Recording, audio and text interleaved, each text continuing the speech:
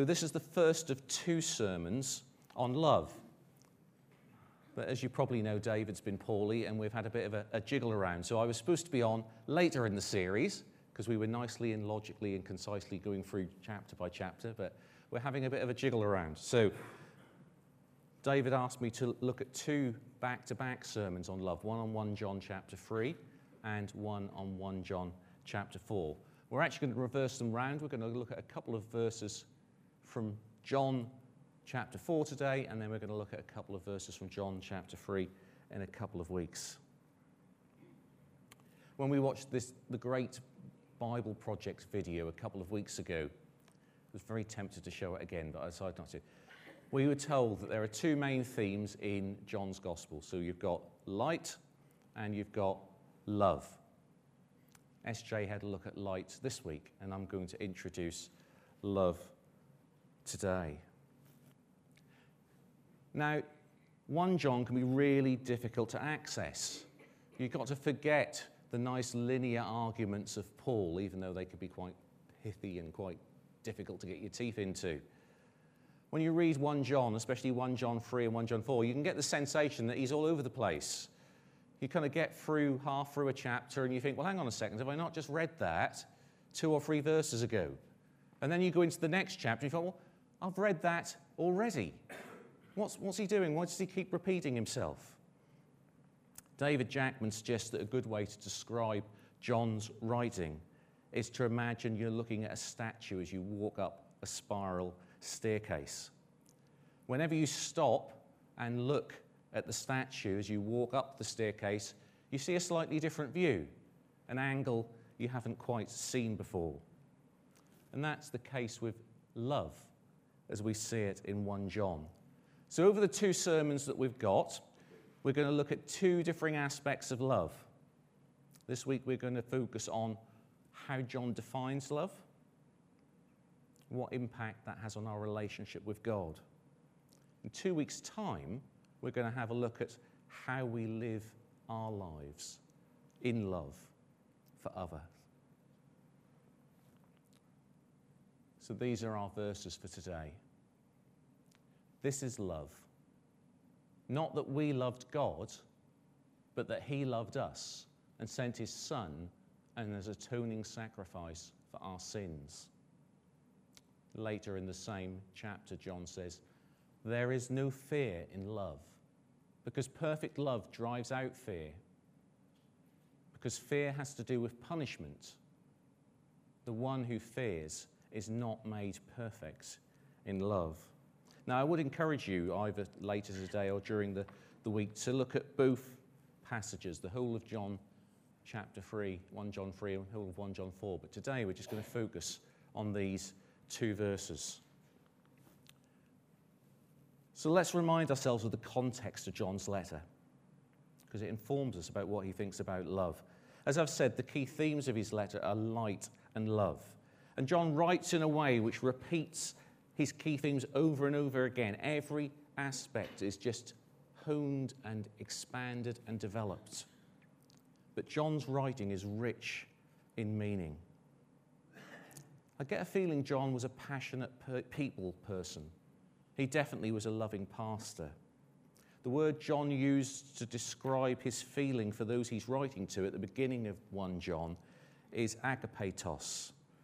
David Jackman notes that this means John writes to those he loves with the same quality as God loves him. I'm just going to read that again. John writes to those he loves with the same quality as God loves him. So what we immediately see is the whole of 1 John is soaked in love. Its content, its purpose, its outcomes are all rooted in love. Now, there is another key theme that floats around and floats through John's gospel, and that's his opposition to those he considered to be deceivers, those who were opposing the faith. And these were primarily Gnostics. Gnosticism covered a wide range of beliefs, but primarily they were all focused around one main belief, and that was that physical matter was evil. And if physical matter was evil, the divine and the physical couldn't meet. Like oil and water, they just could not come together and be combined. As a result, Jesus, Gnostics believed, could not be fully God and fully human. A form of Gnosticism, Docetism, believed that God was fully divine and only appeared to be human. So why was John bothered? Why was he so kind of impassioned to write this sermon, this pastoral letter? Well, our reading says this, doesn't it? This is love. Not that we loved God, but that he loved us and sent his Son as an atoning sacrifice for our sins. And it's just that end of the sentence we're going to come to first. John knew and taught his churches that Jesus was fully God and fully man. You've only got to go into the first verse of the first chapter of 1 John to see this. That which we have heard, that which we have seen with our eyes, looked at and touched. This is what we call the incarnation. And John also knew that without the full divinity and full humanity of Christ, Jesus' death could not atone for the sins of the world, of his church, of you and of me. Gnosticism was indeed the enemy of the Christian faith. So the first part of John defining love is this. He links the definition of love to Jesus' atoning sacrifice on the cross. This is love. God sent his Son as an atoning sacrifice for our sins. Love incarnate means God in Jesus was both fully human and fully divine. The self-sacrificial love of Christ was not the ultimate expression of love without both full humanity and full divinity. Tom Wright comments, love incarnate must be the badge that the Christian community wears, the sign not only of who they are, but who their God is. But what does love look like to us?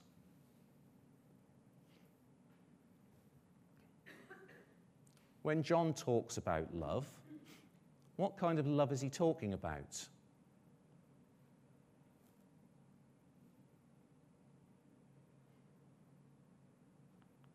What does the Bible teach us about what love is?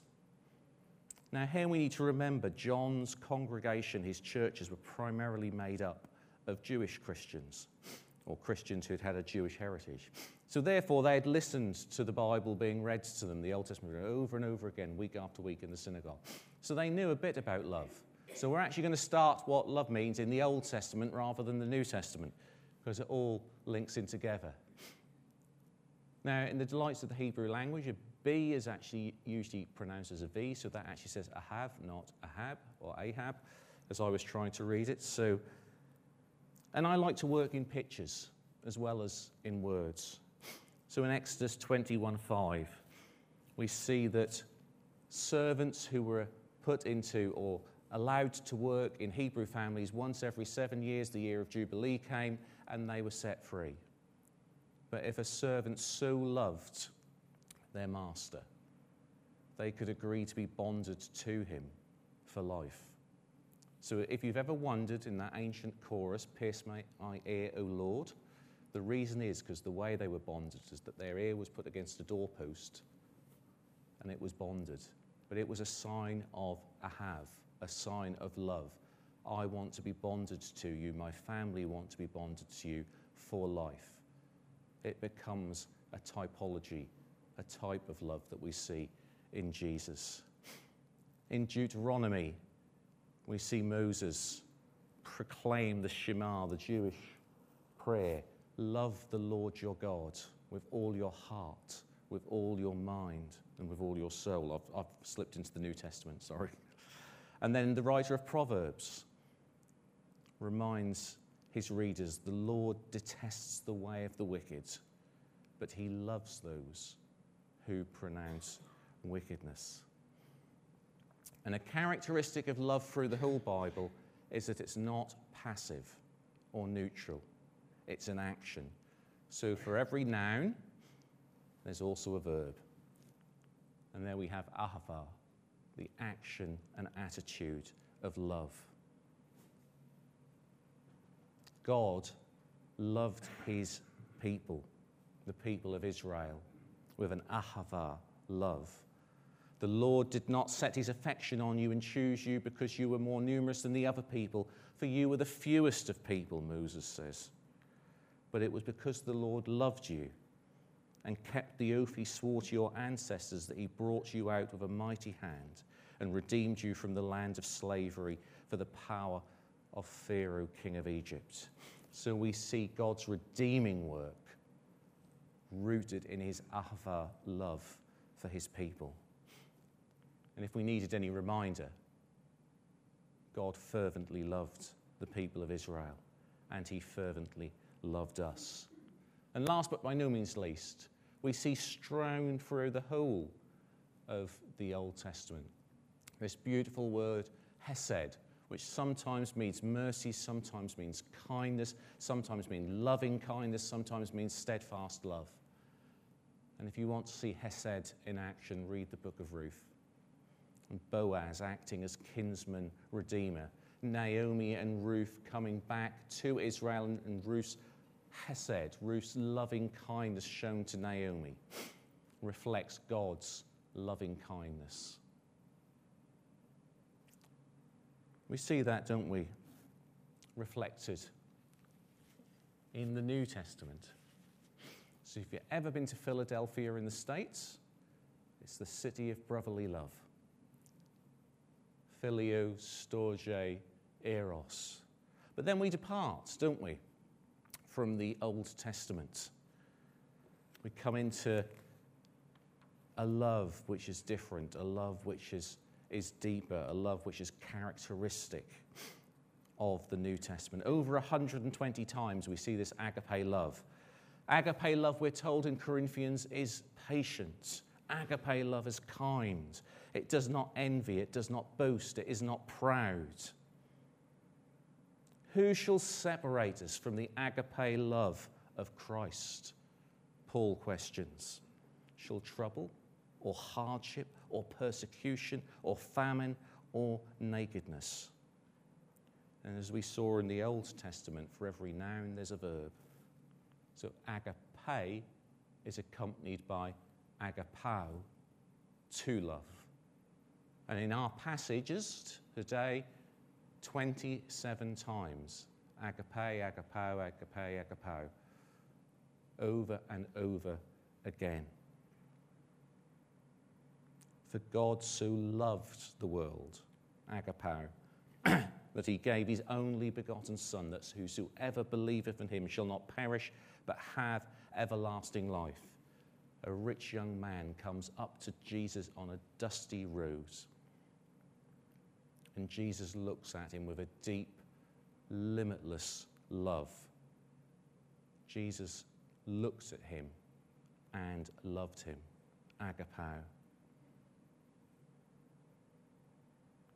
So we're led to see that God's agape love, God's agapao love, is radically different from all other sorts of love. David Jackman says, it's meant to take our breath away. The word used actually has the kind of connotation of something which is completely foreign to your thinking or understanding. It's that dramatic. God's agape love is so amazing, it can make us stop in our tracks and contemplate its wonder. It stops us when Jesus talks to the woman at the well, or to save the woman about to be stoned for having been caught in adultery, when he holds out a hand to a leper, or lifts up the woman with the issue of blood.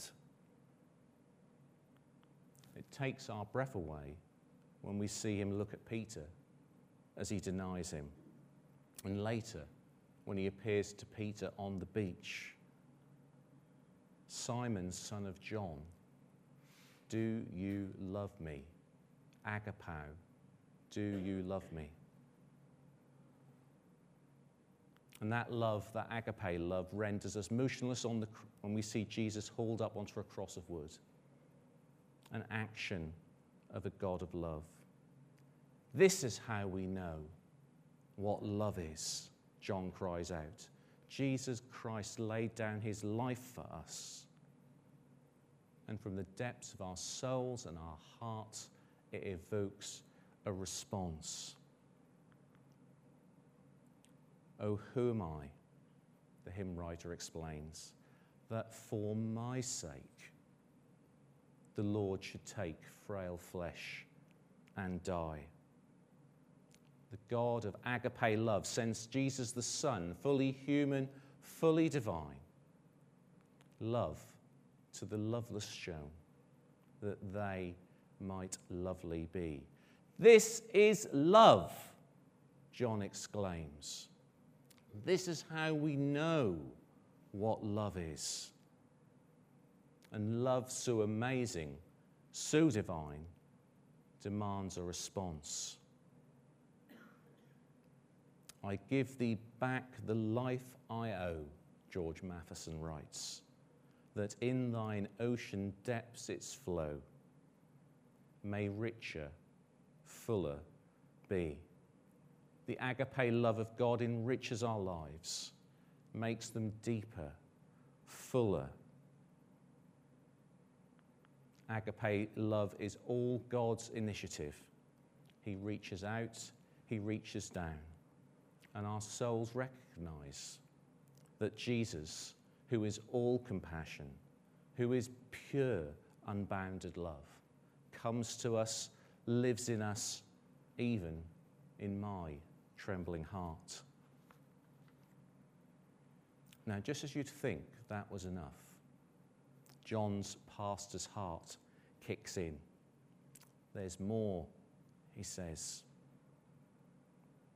Not only do we define love as Jesus dying on the cross as an atoning sacrifice of our sins, not only do we see the actions of a loving God lived out through the life of Jesus, John says this is love, not that we loved God, but that he loved us. God's love is amazing, isn't it? It's awesome. For those of us who are Christians, we'd say it's life-changing. It's taken us out of the kingdom of darkness and placed us in the kingdom of light.